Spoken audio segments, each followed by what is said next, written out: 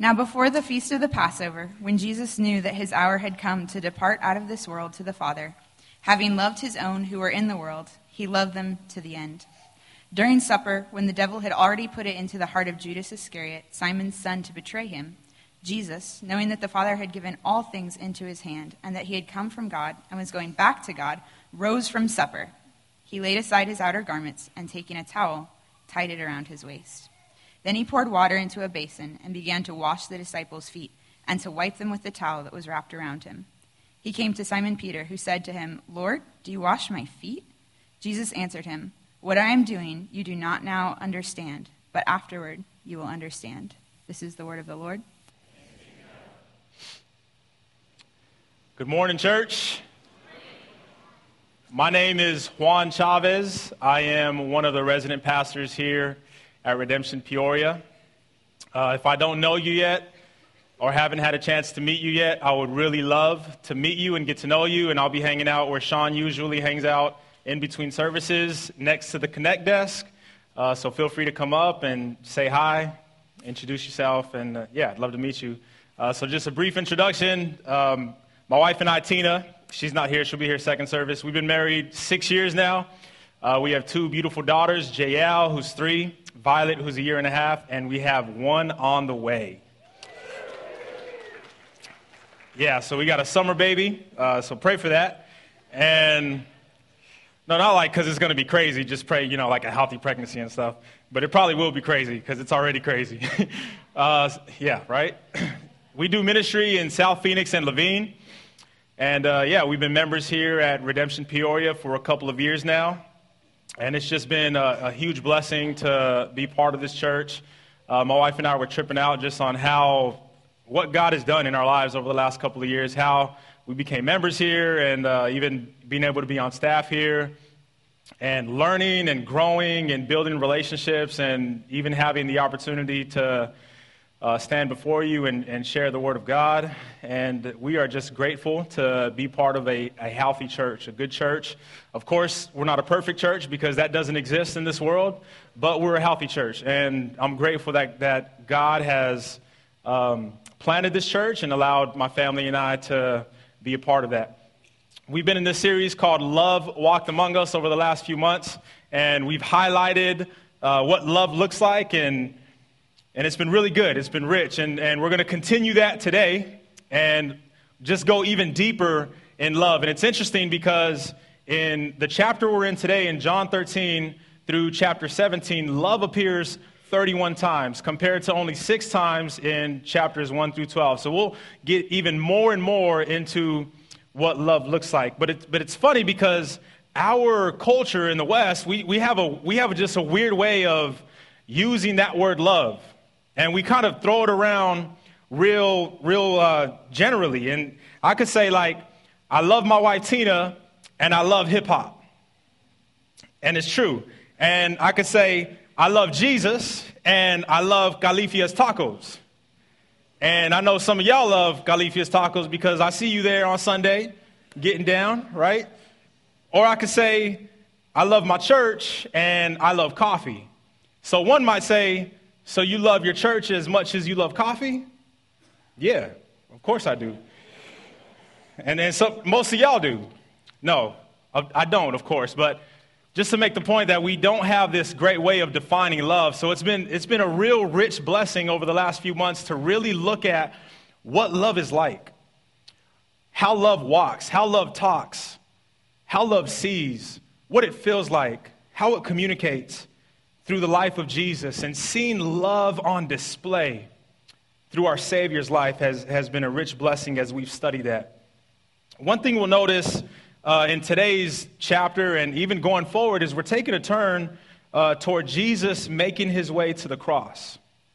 And we'll hear more and more about that in the next few weeks. But this is perfect timing given the fact that we're in the season of Lent.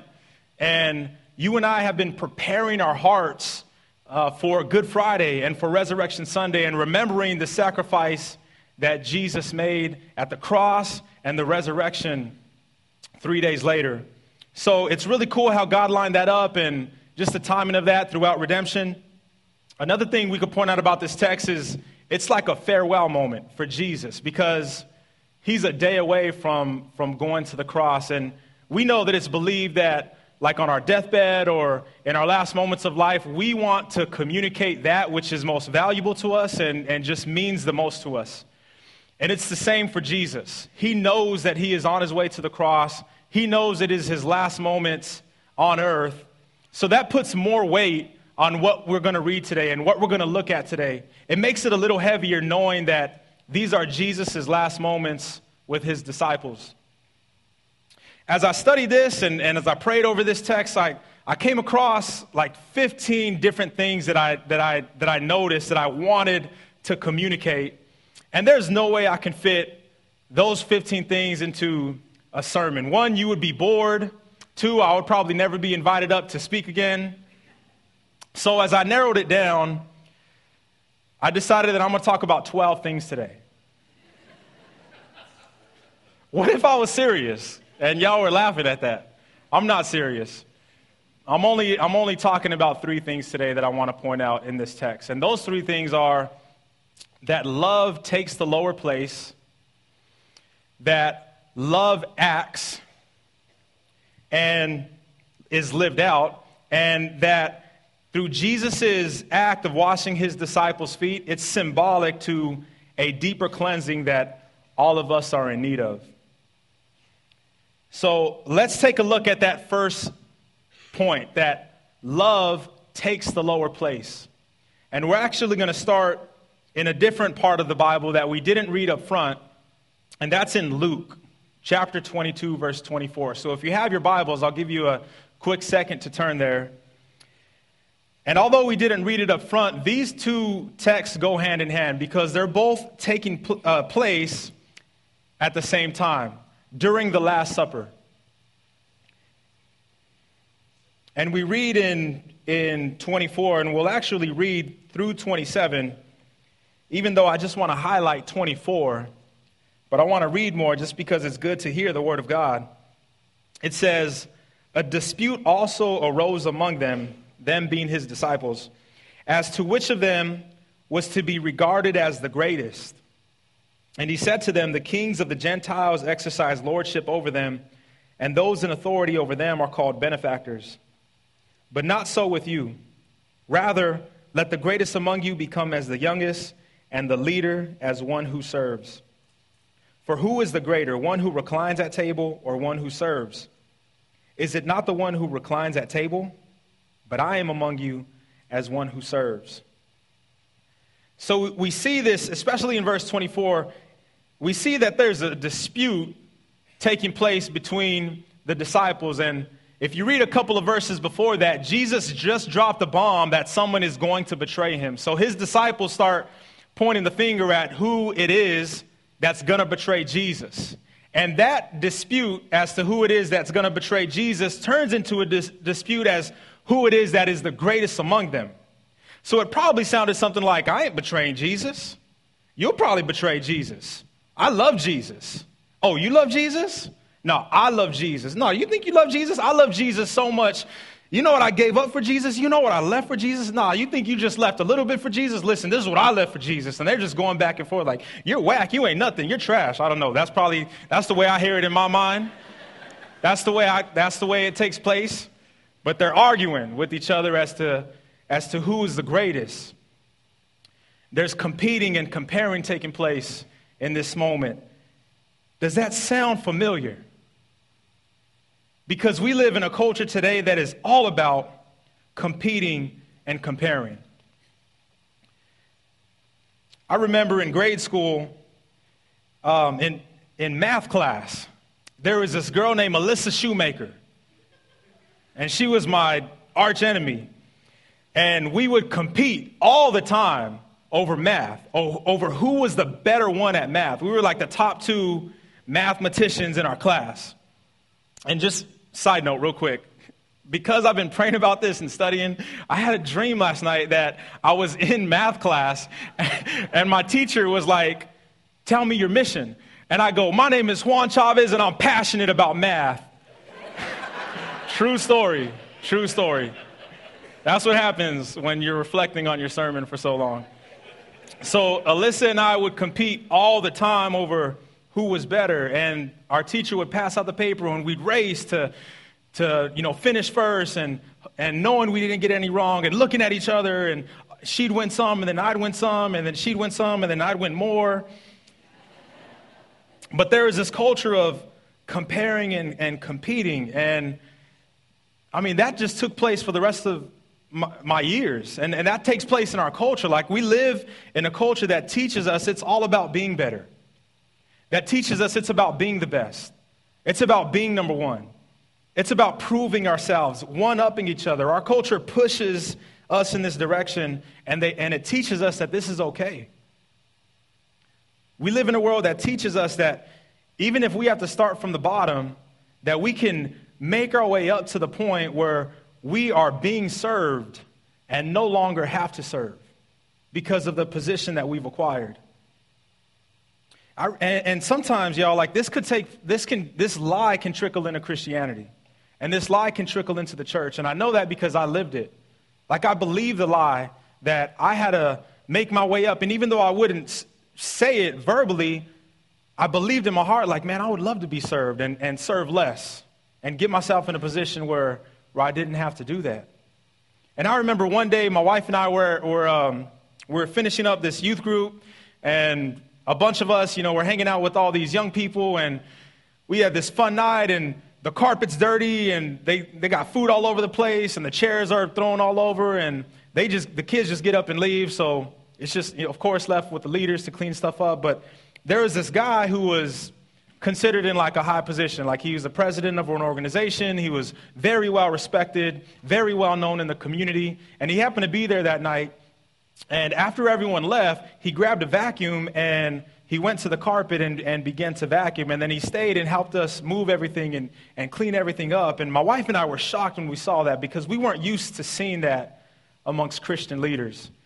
And when I looked at him and I saw him living that out, my thought was, that's like Jesus. That looks like Jesus. Like, I knew that's Jesus. And even here in our congregation, he doesn't want me to say his name. He didn't even know I was saying it, but it rhymes with Ron Remeter. But he parks like in the furthest parking spot that is available in the parking lot. And I remember pulling in and asking him, like, man, why do you park so far? And he's like, well, I just want to give other people the opportunity to park as close as they can, so they don't have to walk that far, and willing to serve in that capacity. And I remember hearing that and looking at him and thinking, that's like Jesus. And you can probably think of a lot of people in your circles that you see serve and love others in a certain way, and you look at them and you think, yeah, that's like Jesus. But that's not what's happening here in this text that we're reading. That's not what's happening amongst the disciples right now. They're disputing about which one of them is the greatest, and they're comparing and they're competing, and none of them are willing to stoop to wash another's feet. That's the last thing that they would do. So imagine how shocked they were when Jesus Christ stands up from the table, takes off his outer garment, wraps a towel around his waist, pours water into a basin, and postures himself low and begins to wash their feet. How would you feel if you were in that room? How would you feel if you were one of his disciples who were jockeying for position, putting other people down so you can prove yourself, and Jesus comes up to you and washes your feet? It's shocking. Not only that, but when we look at John 13, verse 3, it says, Jesus knew that the Father had put all things under his power, and that he had come from God and was returning to God. Now, you would think the next part of the Bible would speak of something that exhibits that power that Jesus had been given. Something that's like real massive and shows off and reflects God's glory, because he's been given all power. Because that's what I would do. If I was given all power, if all power was given to me, the temptation not to flex would be too much. I would need to. And I can't help in my mind but to think about like Street Fighter, Ryu and Ken type of stuff, like Hadouken, like fireballs and like destruction, but not hurting people. And then like, fixing it all up when it's all said and done, because I have all power and authority. And Jesus, knowing that he had been given all power and authority, does the complete opposite of flexing. One commentator put it this way, and it's the best description of what Jesus did that I could find. He said, "The one into whose hands the Father had given all now takes his disciples' feet into his hands to wash them." I want to ask us, what power do we think we have that we would refuse to take the lower place and serve the way Jesus served? What pride lurks within you and I that prevents us from loving others in this way? What is it that stops us from taking the lower place? Is it our job position? Is it our job title or our ranking? Is it the amount of income you and I make? Is it the size of the home we have or the possessions we've acquired or the side of town that we live in? Is it a talent that you have, or is it the things you've accomplished in life? Maybe it's your prestige or your popularity, or maybe it's the level of education you've attained, or maybe it's your upbringing. Maybe you were just brought up in a home where it was taught not to show weakness, but to demand respect, and maybe even demand service. Regardless of what it is, regardless of what gets in the way of you and I wanting to take the lower place and posture ourselves as Jesus did, we have the example that Jesus set that we must follow. So because of that, phrases like, "I've graduated from that," or "I'm too good for that," or "Nah, that's beneath me," those should not be in our vocabulary as Christians. Henry Nouwen, or my friend Kevin told me it's pronounced Henry Nouwen. So, Kev, if you're listening, you're welcome. But Henry Nouwen refers to this lifestyle that Jesus lived as downward mobility. And if anyone can speak on a lifestyle of downward mobility, it's Henry Nouwen. Because he left a platform of teaching at the most prestigious universities in our country and having opportunities to speak at some really amazing places. He left that platform to join a community called Les Arcs. And it's a community that's nationwide that welcomes in people with disabilities. And as Nouwen stepped into this community, he quickly realized that they did not recognize him for his education or his accomplishments or what he was known for by everyone else. They didn't care for that stuff. They didn't know him in that way. They simply needed to be loved, and so did he. And nothing taught him humility in the way of Jesus than stepping into this season of his life. And he writes about the rich blessings that come from a lifestyle that he deems as downward mobility. And he has a quote when referring to Jesus and his pursuit of downward mobility. And this is what Nouwen says about Jesus. "Indeed, the one who was from the beginning with God and who was God revealed himself as a small, helpless child, as a refugee in Egypt, as an obedient adolescent and inconspicuous adult, as a preacher from Galilee followed by some simple fishermen, as a man who ate with sinners and talked with strangers, as an outcast, a criminal, a threat to his people. He moved from power to powerlessness, from greatness to smallness, from strength to weakness, from glory to ignominy. The whole life of Jesus of Nazareth was a life in which all upward mobility was resisted. The whole life of Jesus of Nazareth was a life in which all upward mobility was resisted.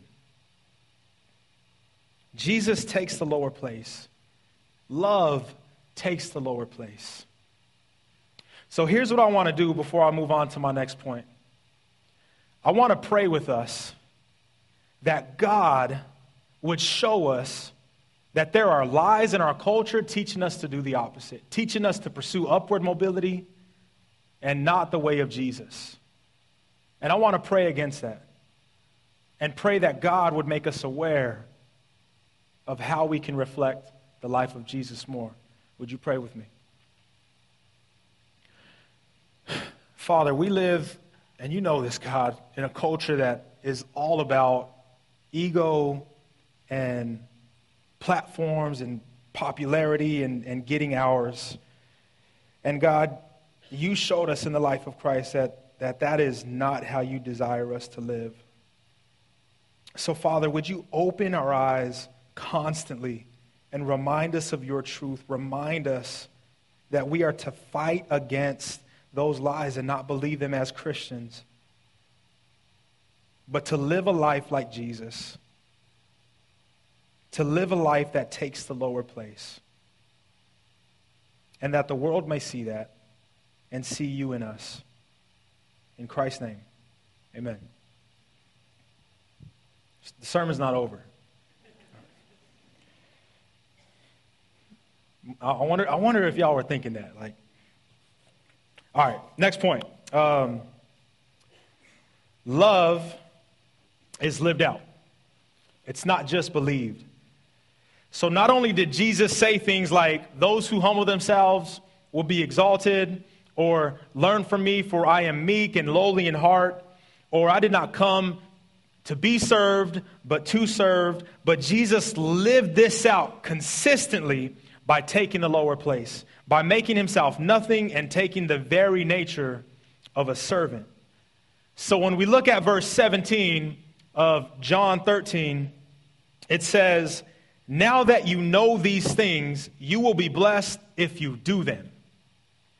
It doesn't say you will be blessed if you memorize them, or if you can quote them, or if you can recite them.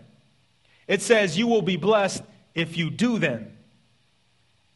See, the gospel is not just an ideal for you and I to contemplate, but the gospel is a life that you and I should be living out.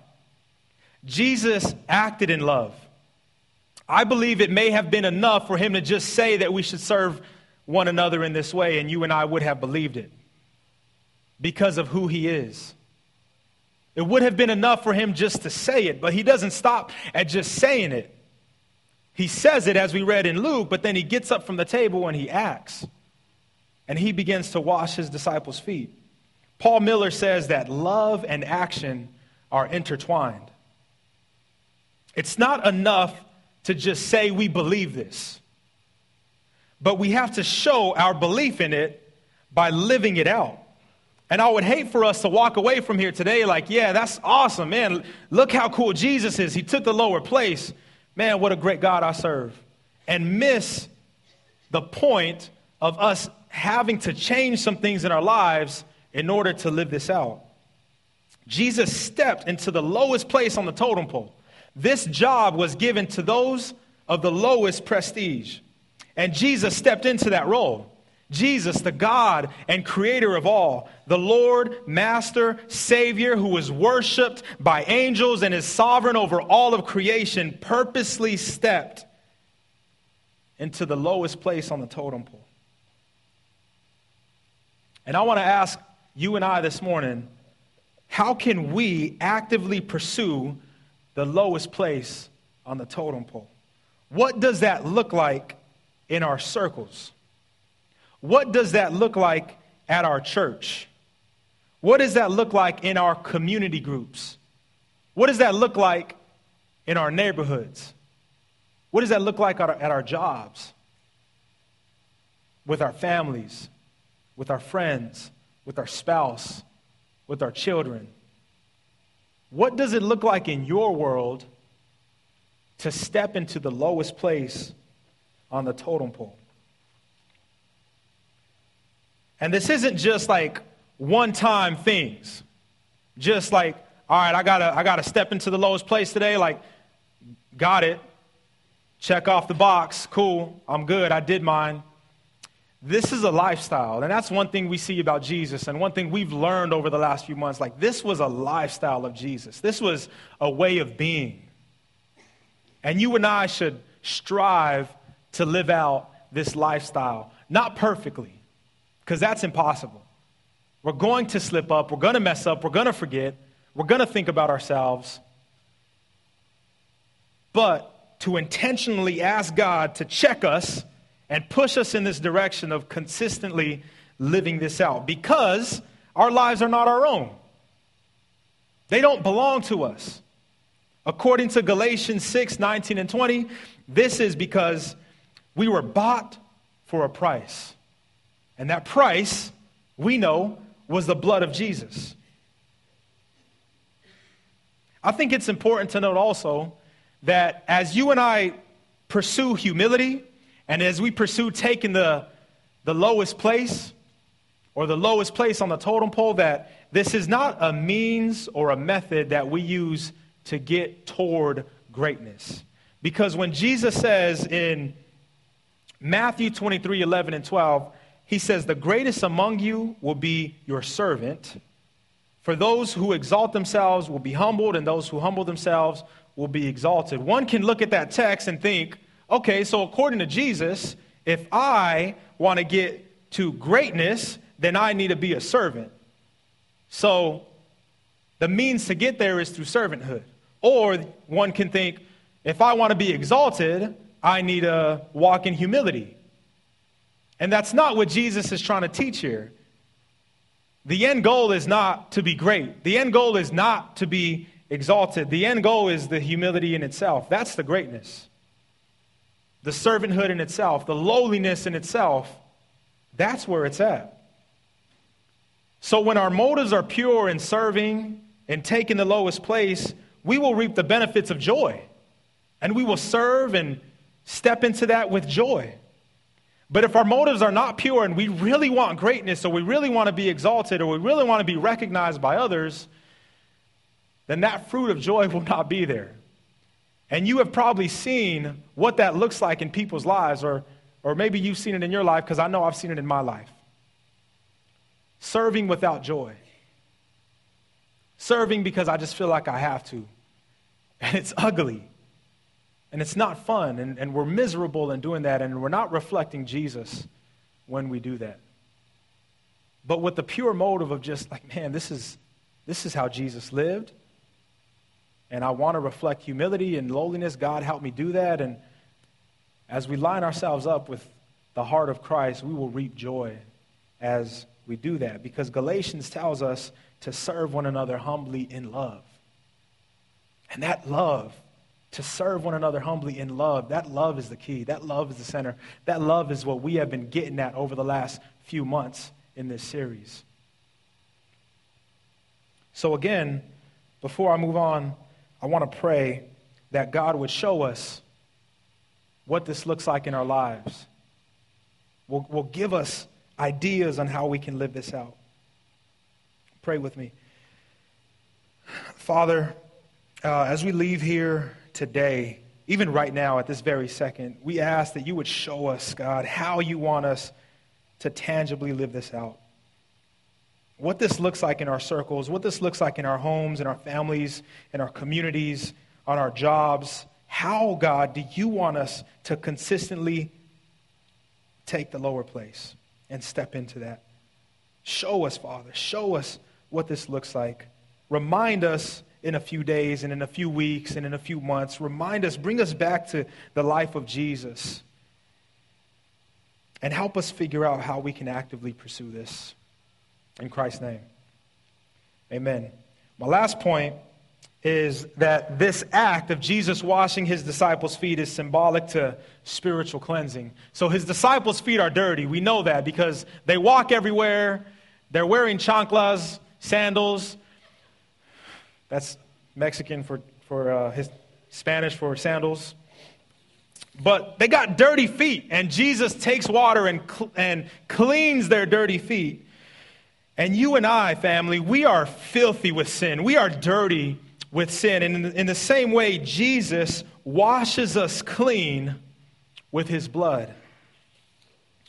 For our sake, he made him to be sin who knew no sin, so that in him we might become the righteousness of God. While we were still sinners, Christ died for us. Following the washing of his disciples' feet, Jesus makes his way to the cross, where he was wrongfully arrested. He was mocked. He was spit at. Jesus was stripped naked. He was beaten. He was whipped. He was pierced and left for dead hanging on a cross. Jesus sacrificed his life, taking on the wrath of God for the sins of the world. He was buried and rose again 3 days after. All of this so that as you and I believe in him, we would be fully forgiven of our sins and born again, living a new life, adopted into the family of God, and assured salvation and eternity with him forever. And this is good news. And we know this is good news. And to the believer, this is a good reminder. Because we need to remind ourselves of this truth constantly. We need to remind ourselves, believers, brothers and sisters, of the fact that Jesus Christ laid down his life for us. Because we can forget that. And when we remind ourselves of that hope, when we remind ourselves of that truth, the fact that we were far from God and he brought us near by the blood of the cross, problems that we go through, anxieties that we have, worries that we have are so small compared to the eternity we have in the future. And the joy that is produced in our hearts when we are reminded that we are free from sin, that we are set free, that we are redeemed, that we are made new, that we are born again, that God has given us new appetites, that there is a joy deep down inside that the world cannot take away. That is a good reminder for us, and we need to remind ourselves and encourage one another of this truth. And to the non-believer, Jesus stands at the door and he knocks. And my prayer is that you would believe on him today, that you would receive his forgiveness and his love. How long will you chase after that which does not satisfy? How long will you be a slave to your sins? Jesus Christ says, I am the bread of life. Whoever comes to me shall not hunger, and whoever believes in me shall never thirst. He says, I am the way and the truth and the life. No one can come to the Father except through me. St. Augustine has one of my favorite quotes. He says, you have made us for yourself, O Lord, and our hearts are restless until they find rest in you. To those who are not following Jesus, do you sense that restlessness? Do you sense your heart not being able to rest? Because I sense that. I lived that. I knew that feeling. Going to bed, knowing there's got to be more to life than this. There's got to be more to life than the sin that I'm living in. And then Jesus opened my eyes. He offers new life. And I pray that you would walk in that and receive that forgiveness and that love. I love Peter's response, and I'm ending with this. We didn't read it up front, but at the end of the text that we read, Peter said to Jesus, you shall never wash my feet. Jesus answered him, if I do not wash you, you have no share with me.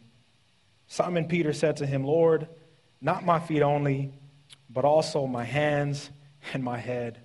Peter's desire, he did not want Jesus to wash his feet. He couldn't think about his master stooping to that level to wash his feet. And when he realized what that symbolized, that meant he had share with Jesus, he said, wash all of me.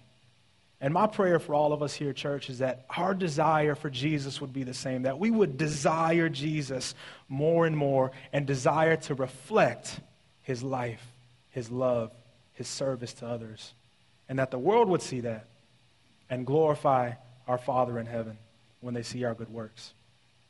Let's pray here together this morning.